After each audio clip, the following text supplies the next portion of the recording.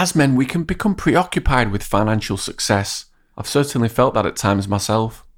But the team and I have designed a quiz that's going to help you improve your intentions to achieve better results for your career and business. And there's a link to it in the show notes. I'll tell you more at the end of this episode, but for now, enjoy listening. He is a nice guy, nothing but polite to me when I'm there, but I didn't want to risk outing myself in case he gave a response that was kind of clearly uncomfortable, which would then mean I wouldn't be able to go back. Welcome to Stories of Men, Beneath the Surface. I'm Alex Melia. Join me as we discover what it means to be a man in the modern era.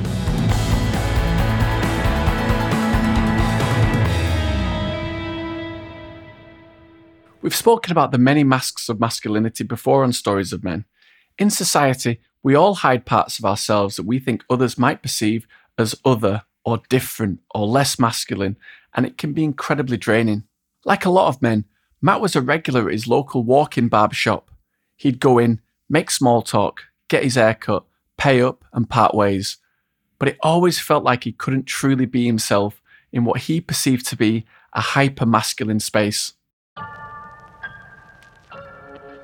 I'm always I think with a lot of other queer men, I've had this sort of slight fear of using the barber and being fully myself in that space. They're often quite hyper-masculine environments. So I do a bit of kind of self-editing. So even though I've been going for such a long period of time, I started to sort of adjust myself on the kind of way in. So adjusting the sort of little swish in my step, walking in a way that I feel is a bit more manly, sitting down hi mate, etc. And I don't call anybody mate unless they're a straight man that I'm not familiar with. So the guy who runs the barbers, who usually is the one that cuts my hair, is quite a kind of blokey bloke. He's got a couple of pictures of his family up in front of the chair, talks about football.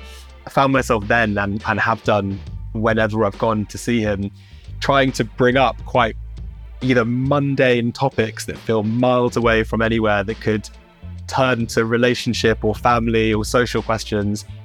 He is a nice guy, nothing but polite to me when I'm there, but I didn't want to risk outing myself in case he gave a response that was kind of clearly uncomfortable, which would then mean I wouldn't be able to go back, which is kind of a weird thing to say, because I also think that surely you'd want to know if your hairdresser or barber was homophobic, and surely you'd want to get that out in the open. If they had a problem with it, you just wouldn't go back.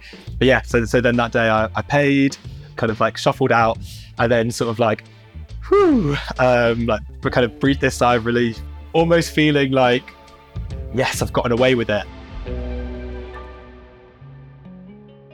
So yeah, 2 weeks later, my hair's starting to grow back a little bit. I walked back down, opened the creaky door as usual, went to sit and wait at the little bench, and he said, "Oh, hi mate," as normal. And then he said, "Oh, can you go downstairs?" I've had my hair cut downstairs by some of the other people there a couple of times, which is fine, which is normal. So, and I had similar experiences to what I had with the guy who runs the shop. And I went down and just kind of saw and could kind of see instantly this very flamboyant, what I read straight away as a gay guy working there. I was surprised to see someone who, in my opinion, was very visibly flamboyant and queer working there. Again, the manager had never said or done anything homophobic, but was just quite a blokey bloke. And so my first thought was oh, he's hired this guy. I couldn't really compute.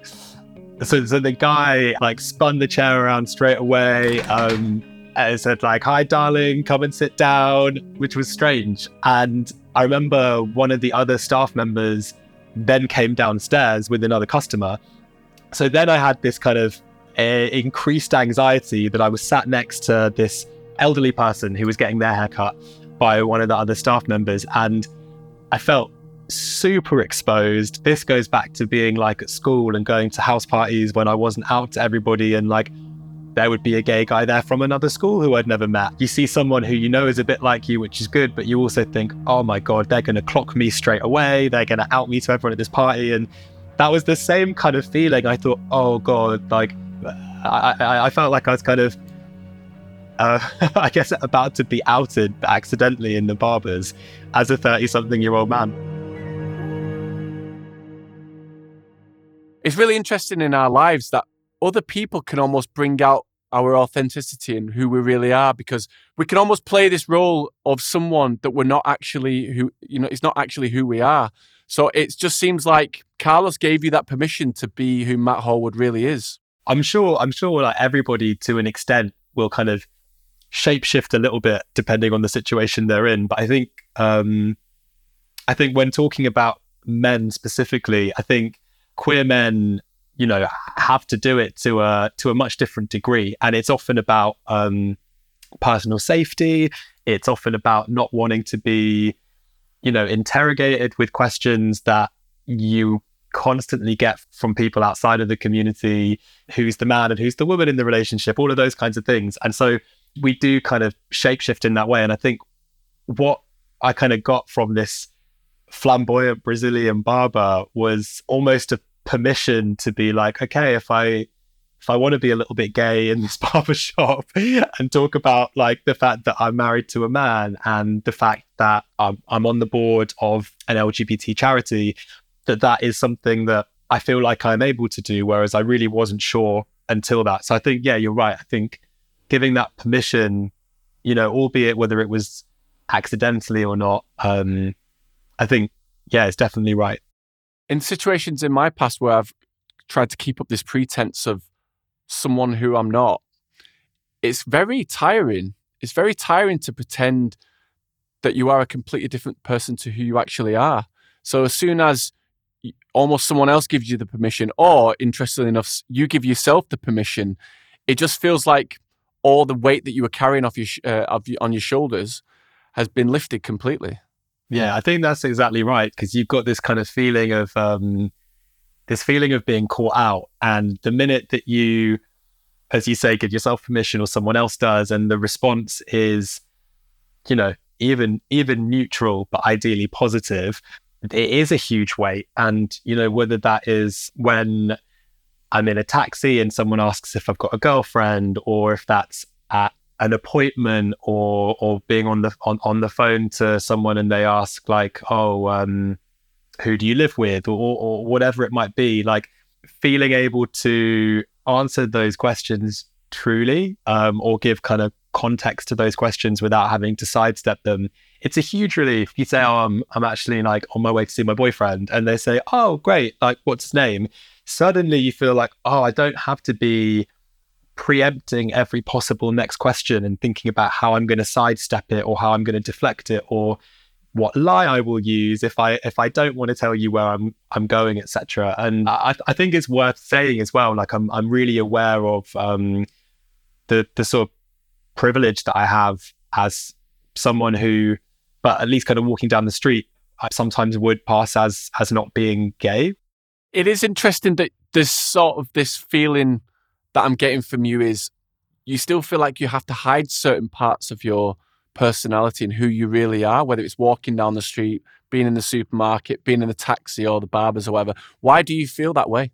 I feel that way because I think a lot of people within the queer community would attest to this, that attitudes towards queer people, they're still not as open-armed and accepting as I think British society and media would like to portray and sometimes celebrate. So for example, if I go to like a kind of queer event or a queer festival or a queer like party or pride, etc., I will often wear stuff that's a lot less boring than what I would wear day to day. Like I'll kind of dress up a little bit, my friends will as well.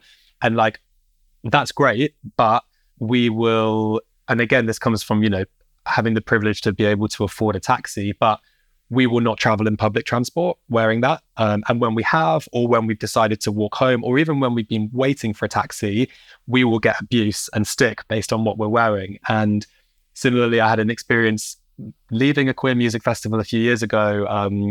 And within 10, 15 minutes of leaving the site, we got hate crimed and followed and had rocks thrown at us. And so I know from my own experiences and others that sometimes when you don't choose to self-edit and you either, you know, come as you are, or you come as a slightly more embellished version of yourself if you're going to a party and you want to wear something a bit kind of fancy, etc., that you are, through no fault of your own, often opening yourself to, at best, ridicule, and at worst, danger and abuse. And that kind of trickles down into not just whether someone wants to go out wearing a vest or a skirt or makeup, but it trickles right down into whether people feel comfortable disclosing who their partner is, or whether they feel comfortable correcting someone if they get misgendered and asking someone to use, could you actually use these pronouns for me? That kind of fear has a huge ripple effect, and is often why, spaces like our clubs or our prides, etc., or even just being at one another's houses, it's often why we cherish spaces that are queer, because to a degree, you get to forget about all of that stuff. I'm very lucky that I've always worked at really inclusive places for queer people, but lots of people have to self-edit at work, and then they may have to self-edit when they go home to the people they live with, whether that's family members or flatmates they don't know very well.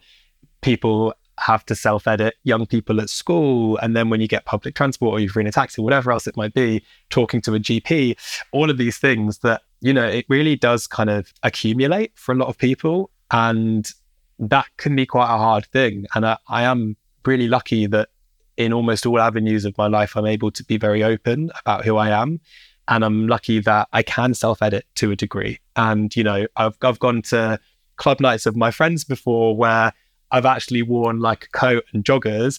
And then when I've gotten into the club, I've got like little shorts on, and I've taken the joggers off, and then we'll put them back on before getting in a taxi, because I'm worried that taxis will drive off and not pick us up, which has happened before.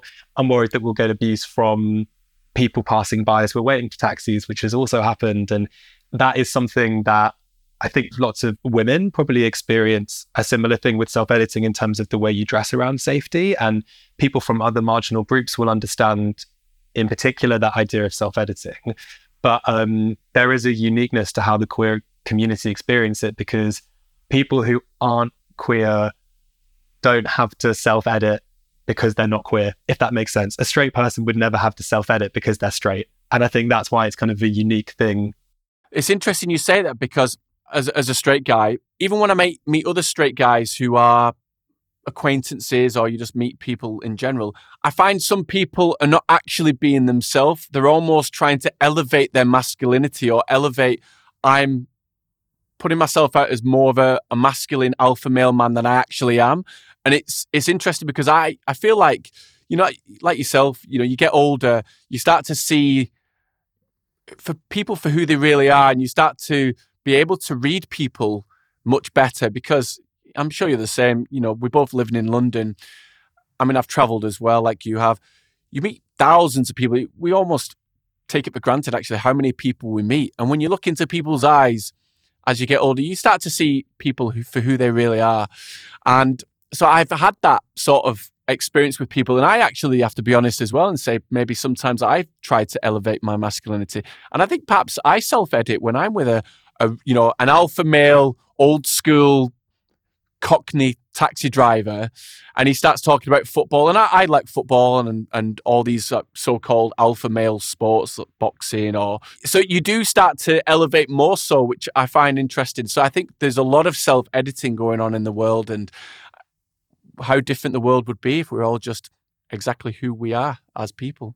Yeah, I definitely agree, and I think that self-editing is definitely something that anyone and everyone can experience. And like the example you've just given is, I'm sure there'll be other people that can relate to that who are also straight men. Obviously, self-editing, your queerness is very unique to queer people. But in that same sense, I think there is this I think this all kind of links into this idea of kind of what many people try and project as like what being a man should be all about. And I think that's why there probably are parallels. And I think where self-editing as a gay guy comes into that is that part of that, ideal idea of what makes a man is like being straight. And I think that's why a lot of there's straight guys that might see gay people as like lesser than them or less manly than them, which may or may not be part of why, lots of gay men with body issues want to get as big and as buff as possible. Like, some of that might be to do with striving towards this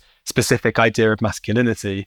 You're in a community of people where you're all accepting of each other. You feel like you can be who you really are. And I think it's all about having that tribe of people that you resonate with. I interviewed the comedian Stephen K. Amos, and he talked about this. Who is your tribe? Who do you want to be around? Is it something that clothes that you're wearing, that the flamboyant nature of the clothes that you're wearing when you go into different festivals? I think you said you were at a queer festival. What is that bringing out in them? It's almost like they're being confronted with it in their eyes. So they want to enact some sort of violence to actually make themselves feel better because they're in the closet themselves and they can't be authentic. They can't be who they really are. And I think there's something in that. Yeah. I mean, I think there's definitely something around like internalized homophobia and how that manifests, in people who aren't yet out and may act out in homophobic ways, but also in people who are now out. And I think I've got internalized homophobia. I think a lot of gay men still have internalized homophobia and internalized queerphobia, for bi men, any other queer men and queer women, any queer people.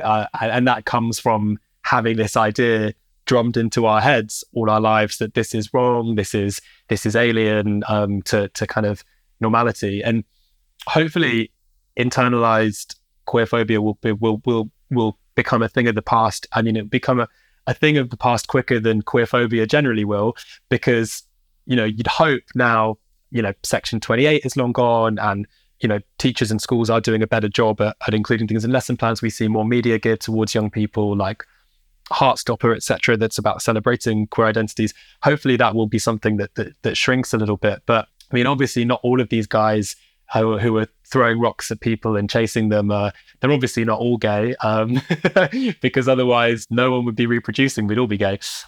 So I think I think it's a really interesting one that we could probably chat about for ages, to be honest. But you're right, it does come down to, who is planting these seeds, and, it's always going to come from a more senior or adult figure. And it's a tricky one.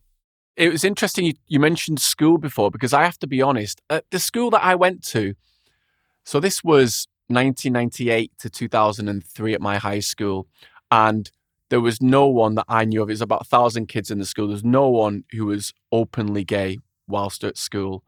And I think the good thing about, you said about Section 28 and schools and things like that is it's more open, it's more accepted. Of course, there's a lot that can be done in society, absolutely.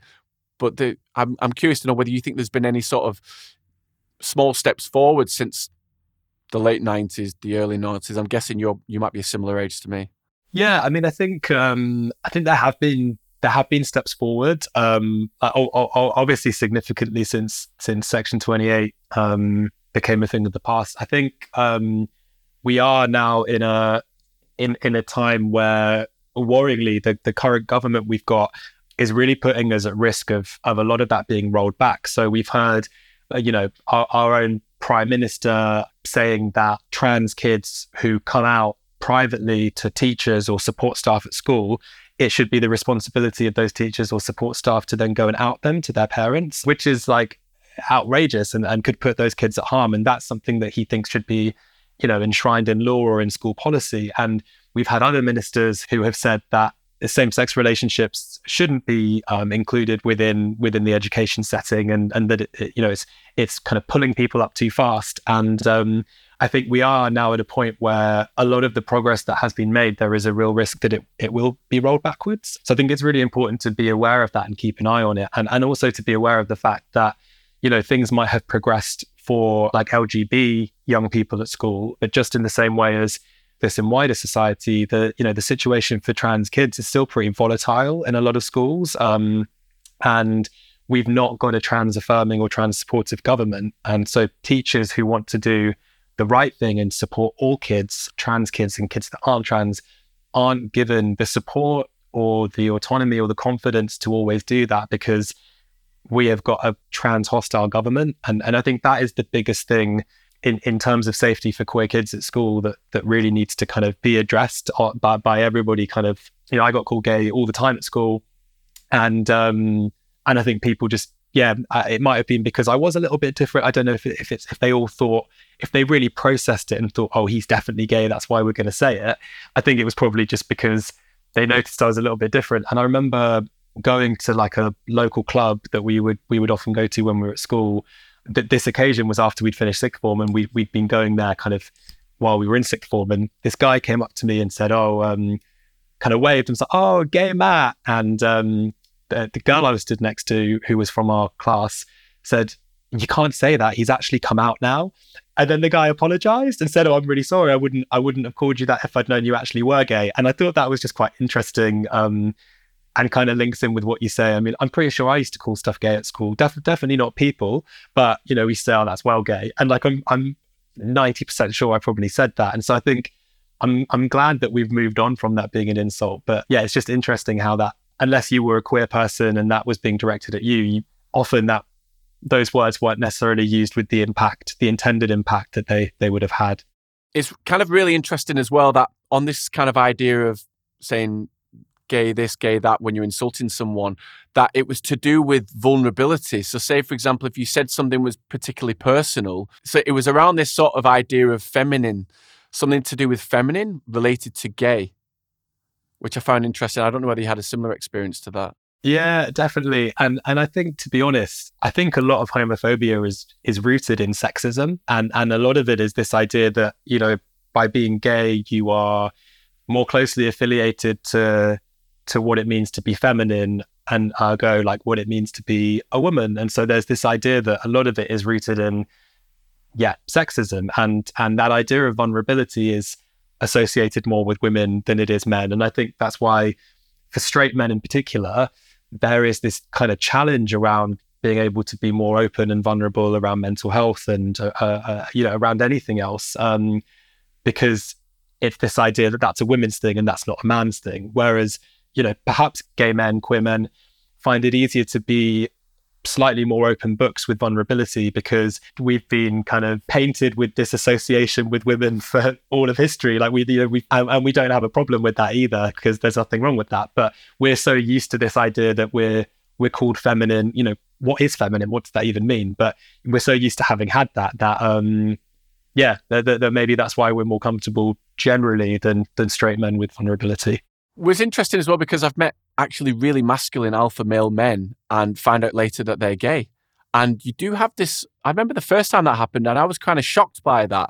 But then since, it's not really a big deal now, but sometimes like you say, we automatically have this, well, that guy's more feminine, so he might be gay. Whereas actually, some people don't conform to the stereotypes that you think. Knowing what you know now, this guy, Carlos, has kind of helped you to just be who you really are when you go to the barbers. What would you say to Matt of a few months ago when he was having his hair cut by his usual barber before Carlos, if you had to go back and speak to him?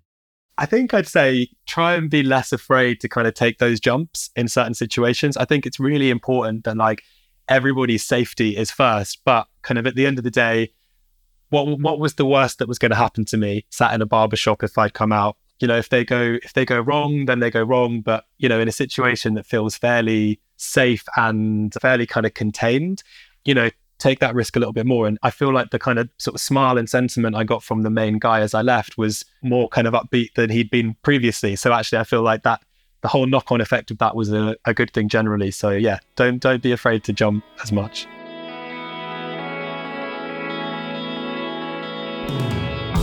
One in 5 LGBTQ plus people have experienced a hate crime or incident because of their sexual orientation and or their gender identity in the last 12 months alone. 4 in 5 anti-LGBTQ plus incidents and hate crimes go unreported, with young people especially reluctant to go to the police and report it. So it's understandable why Matt would feel the need to self-edit, even in unremarkable circumstances like getting your hair cut. It made me think after the conversation with Matt finished, how straight men like myself take it for granted that LGBTQ plus people have to constantly come out when meeting new people. And in 2023, it's easy to think that we're living in more progressive times, but there's still a lot of work that needs to be done. It's not just about tolerance from straight communities, it's about wholehearted acceptance. Once we have this in society, people like Matt will have a lot less anxiety around these inner conversations around having to come out. What the barber might be thinking about him when he's getting his hair cut, what the black cabbie is thinking about both him and his partner when he's giving them a lift home, or even when a stranger is just looking over on the bus.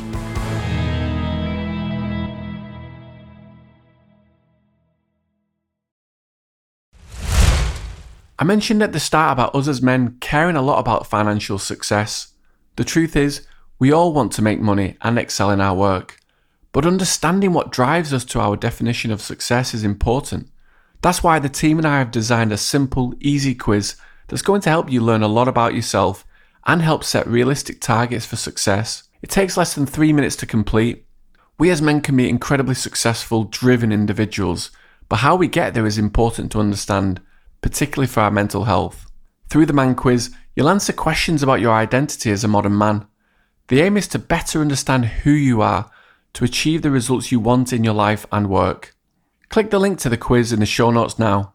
You never know, you might just learn something new about yourself that you didn't know before.